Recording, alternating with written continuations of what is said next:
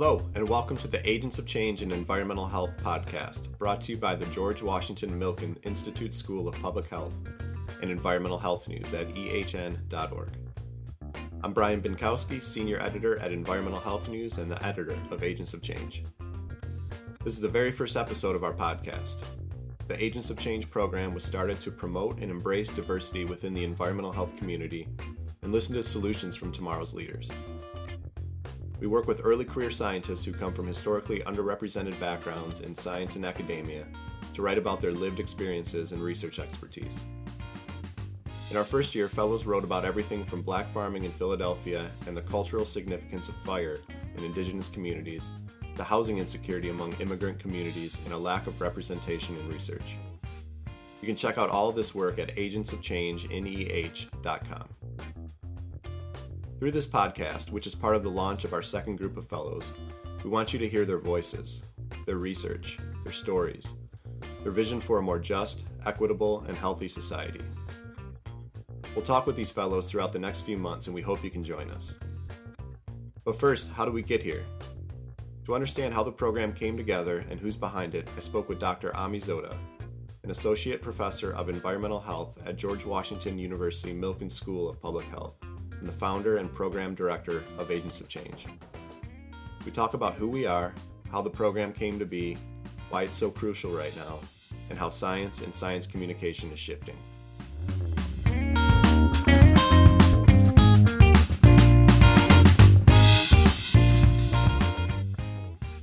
So now I'm joined by Dr. Ami Zoda. Ami, how are you? Doing okay. Hanging in there. Yep. Good. You know, what's on everyone's mind? Yeah, it's crazy times, and we all start with the how are you doing? And it's a loaded question these days. But I did want to talk to you about this program that we're super excited about. And I thought it would be first to know a little bit about your day job and how launching Agents of Change fits into it. Sure. So I'm a research scientist. I consider myself an environmental health scientist. I'm an educator, a mentor, and so just a little bit maybe about my research. I am these days thinking a lot about how structural factors, whether it's policy or systems of oppression like racism or sexism, how those actually influence our everyday environmental exposures, whether that's chemicals in beauty products, in your food, or inside your home. And then what are the consequences of those exposures, particularly for women and children's health? So that's a little bit about my research. And one unifying theme that kind of goes across everything I do, whether it's teaching or mentoring or doing science, is not to do science simply for the sake of discovery or to advance knowledge, but to do science that will directly contribute to improving health and improving social equality. And I think science communication is critical to connecting good science to policy change. So I started Agents of Change because I wanted to make the process of science communication more diverse and inclusive. That last point's important when you talk about taking this to science, having science communication as part of the science kind of built in. Because traditionally, and I'm not a scientist, of course, but traditionally, I don't know if that's been at the forefront or definitely not incentivized. So I'm wondering, one of the main reasons is to have the researchers give them a chance to speak about the research in a more informal way, connecting to more people. And this, of course, goes against that thinking that, hey, stick to the science for scientists. So I'm wondering if you could talk about why you think it's important for scientists to communicate to people outside of academia and research institutions, and how maybe this landscape is shifting a little bit. Sure. I think what has always what's been a huge motivating factor for me is how to maximize the impact of my work and everything I do. And I am a firm believer that your responsibility as a scientist does not end when you publish the study. And actually, to me, that's when the real work begins. And you have to actively find ways to disseminate your work to other people, even to the scientific community. If you really want people to build upon your work, to use your data, then you have to be creative and intentional about the dissemination part of it. And since I've always done policy relevant work, I have always especially been conscious about how can I most effectively disseminate my work to stakeholders outside of academia, whether that's policymakers, doctors, or even just concerned parents. And so that they can use this information to improve their lives and make more informed choices. And so, so that is true that it isn't normally incentivized within the academy. I find that some of that is slowly changing, and some of that change has been accelerated by our current health crisis and pandemic, when we see how important good science communication is to trying to kind of get control of this situation. And so a little peek behind the curtain here. So I've known Ami before this program, of course, as a journalist, writing about her research for years. So I know the answer to this a little bit, but I was wondering if you could kind of give the audience an example of a time when your science communication and your research has helped to create some kind of policy change. Sure. Yeah. I kind of got the science communication bug early on in my career. I was just freshly out of my PhD program at Harvard. And I went to the Silent Spring Institute and started it was a surprise, sort of unexpected finding. We found really high levels of these brominated flame retardants in the bodies and homes of people in California. And we had a suspicion it was because of their unique policies in California that ended up requiring greater use of flame retardants in their products. And so I was able to kind of get involved with trying to shape health and safety standards for consumer products in California.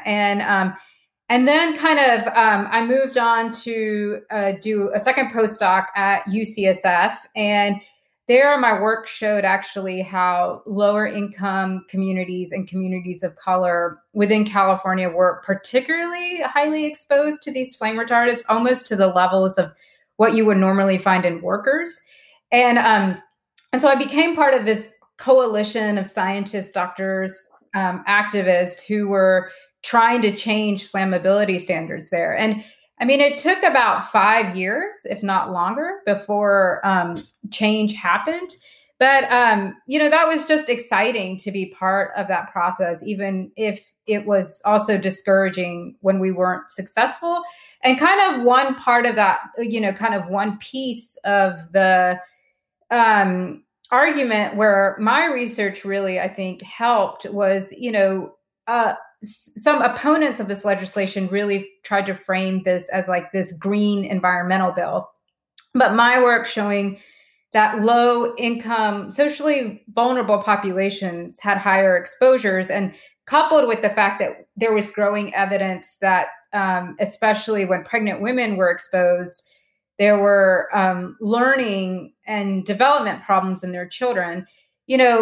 We really tried to do a lot of science communication to show, look, here is actually something we can do to protect the health and development of this at-risk population. And so, it may be environmental policy, but it's also social policy and it's also health policy. So kind of helping to reframe, this policy in a bigger context. So, and I think I got hooked. And so since then it's been critical to, kind of other work that I've done. Most recently, I've also been involved in kind of cosmetics legislation in California and on the national scale.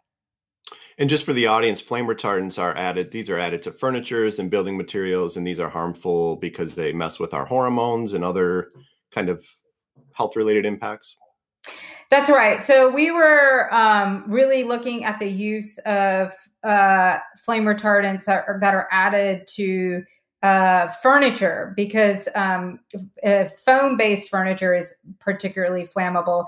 And at this point, they are hormone mimicking chemicals, and their exposures, especially when pregnant women are exposed, exposures can actually impact neurodevelopment. And there are now a whole host of studies showing how higher exposures to flame retardants in the prenatal period is even associated with reduced IQ. So these are serious impacts that can really affect, an individual's whole life trajectory. So it sounds like when you get to that point, you're testifying, you're sharing your research.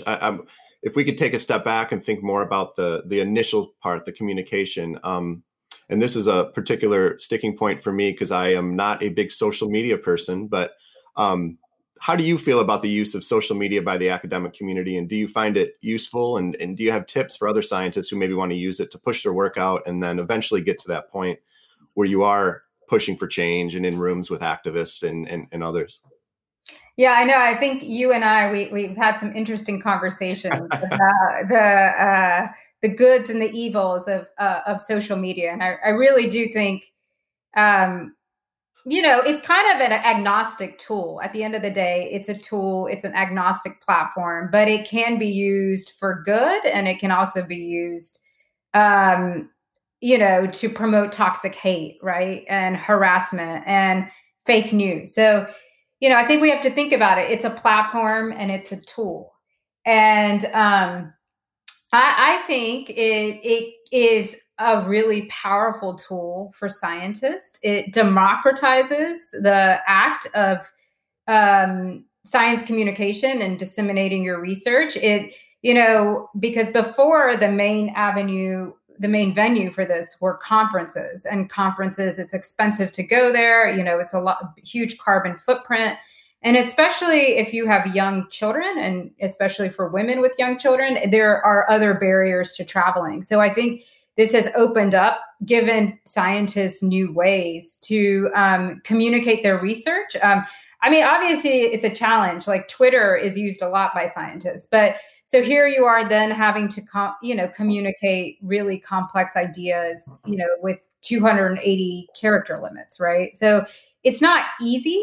And so I think, like any other skill that young scientists have to learn, how to effectively use social media, it's not something that most people just have an intuitive sense for. Like, you have to kind of really, I think, actively learn how to maximize the use of this tool. But I've had fun kind of doing that, I guess. Yeah. And in our first group of fellows for Agents of Change, the one thing I did notice, so I am involved in EHN's Twitter account, and we would have a story about housing rights, housing security. And it was almost like researchers were coming out of the woodwork. And all of a sudden I knew about 15 other researchers, early career scientists who were looking at similar things, or maybe just interested in kind of the social aspects of housing rights. So I will say it did create this sense of community, that there were a lot of other people similar to our fellows the first time around, looking at these issues and interested in them.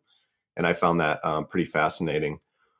And I think relatedly, I think what we saw in our first round of fellows is that at the beginning, well, not all of them were on social media, and not many of them were actively using social media to talk about science. And I think what I saw was that there, over time, I think, and part of it was participating in this program, they became more comfortable on social media. And I am watching them kind of create, finding other like-minded scientists and getting more comfortable sharing their research or talking about other people's research. And so I think, I've been watching them kind of explore, and learn how to use these tools, and so I think, it's a process, right? Right. And the linchpin of that program, the underpinning of it, was kind of these first person essays where they wrote about they all had a different flavor, but for the most part, it was this blend of both the research that they conduct and how that interacts and interplays with their lived experience and kind of their views on various social issues. And so a lot of people traditionally either look to investigative journalism, something that I'm used to, or new science, obviously something that you're used to help drive this societal change. And this is kind of a hybrid of sorts. And I'm wondering how you see Agents of Change driving the kinds of change that you want to see, both in science and kind of society more broadly. Sure. The way I describe this program when I talk to people, I feel like we're building the car as we drive it, right? So we kind of started it with this seed of an idea to create, a cadre of new, diverse and, more inclusive thought leaders in the spaces around environment, climate, health, and justice. And so that was kind of my big idea. I didn't have the path on how we were going to do that well laid out. And, you had some really good thoughts about really inserting the fellows themselves very directly into their narratives. So not just making it about science translation or the translation of their work, but really inserting themselves into those narratives. And I think that's why the essays have gained so much traction. And I guess what I see that we're doing, kind of just taking, being reflective on the last year, is I think we're training these early career scientists on how to be more effective storytellers. And I think that's so important because what we know is that data alone does not change human behavior. Data alone, rarely changes attitudes about a certain topic. It's human stories that really create change. So there's something really powerful about kind of this first person narrative form that uniquely blends research expertise with lived experience. I think the other reason why it's so powerful is, we are focusing on students who come from underrepresented backgrounds because often their stories and the communities they represent, they are often invisible and they've often been neglected. And I think that's another really powerful thing about what we're doing is, through their writing, we are learning about these, often neglected topics and populations. And so it's both been, I think, illuminating to the everyday reader, but I know a lot of scientists in the environmental health space who are actively following our blogs and really learning a lot through them. What was that? Was it building the car while we're driving it? Was that it? Yeah. I like that. That's maybe building the car while we drove 0 to 60 pretty fast. But yeah, that's a good analogy. I was thinking when you were talking about there at the end about there was almost this perfect storm too of kind of COVID happening, racial unrest happening, and of course our program started before all that, but there was a lot of people all of a sudden listening to scientists and trying to figure out who were the scientists to talk to when it came to COVID. And I felt like our program kind of came at this time at a perfect time to show people that scientists are not the Einstein looking guy in the lab with the beakers and that scientists come from all kinds of walks of life. And I felt like that was a really important part of the first round of fellows. And of course, at one point, you were in a similar situation to a lot of these fellows that we work with in Agents of Change. And I'm wondering how, being a woman of color scientist shaped your academic career and your research path. I think that's a really important question. So my parents immigrated to this country right before I was born from India. We grew up in small town, North Carolina. There were very, very few immigrants there. So, early on, I definitely experienced a lot of discrimination just for being different. And people just didn't understand our background.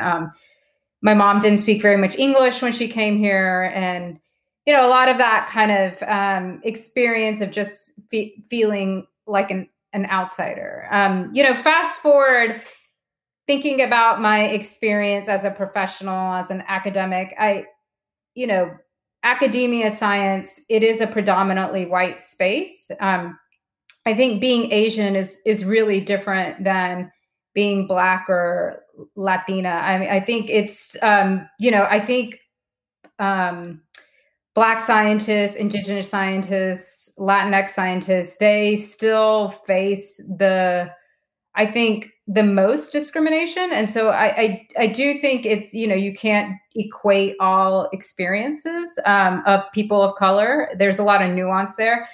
But I think one way that my identity has shaped my experience is, I think about how the role of a lot of Asians in kind of higher ed and other professional spaces, and our route to kind of upward mobility has always been through being technically proficient. And so, the stereotype is, the Asians are good at, at some of the technical stuff, but they often tend to be quiet, right? So they're not encouraged to share their opinions or be leaders. And I think that's what it is like there were no examples of people who looked like me who were in leadership positions, especially Asian women. And so, and I think that has an impact, right? Because it's not like I was explicitly or implicitly groomed to have big ideas or to take leadership positions. And so, but I think I found a way to do that anyway, right? But I think that is hard when you don't see people like you in those roles, because I think representation does matter. And so from the standpoint of obviously wanting diversity on university staffs and diversity within science, but one of our essays also touched on the fact that, from Brianna, that touched on when you have people in positions of power or in positions where they can conduct research, then you have research that's more diverse. And I'm wondering if you can just kind of briefly touch on that, how it's not just putting more people of color in positions of power and in positions to be able to conduct research and promoting from within, but how that makes better research essentially for a healthier society. Right. So I think that's the difference between diversity and inclusion, right? So just having, a staff or faculty that look, where there's more visual diversity, let's just say, but that if they're not, that's not enough if they're not allowed to pursue the things that are important to them. So I think we have to expand what we consider to be a successful career. We have to expand what we think is important science.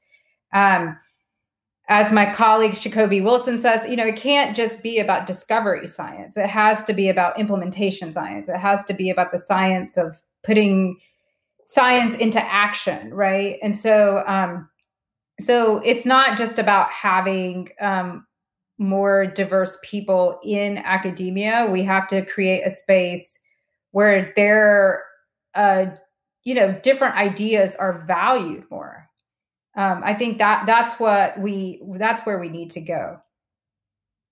So we would be remiss if we didn't acknowledge that we are conducting this program and this podcast in a time of great uncertainty. We're a few days away from the election when we're recording this, and this program, Agents of Change, is taking aim at some really deep-rooted problems: racism, sexism, injustice, and anti-science attitudes.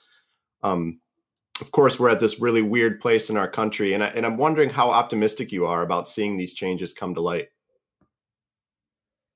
Yeah, doesn't it feel like we're at a pregnant moment, right? Mm-hmm. Because by the time this airs, we'll be post-election, and hopefully we'll have results. Although that's also unclear how long the whole process will take. I think the fellows in this program give me optimism. Their brilliance, their creativity, their commitment to their communities, their commitment to social, economic, environmental equity, as well as their commitment to do things differently so that they don't have to compromise their values. All of that gives me optimism.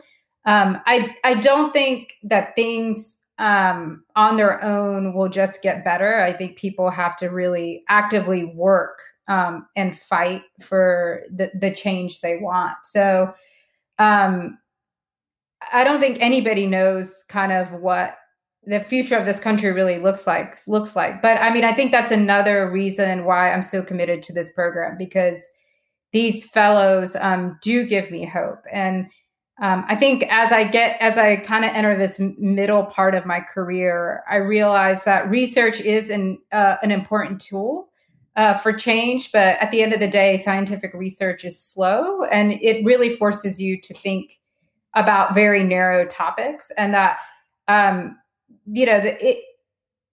that research kind of I have to be doing other things to really kind of maximize my impact. And so I think mentoring and teaching, and especially working with this really bright group of scientists and scholars from underrepresented backgrounds, is kind of another way to really kind of scale the change we need.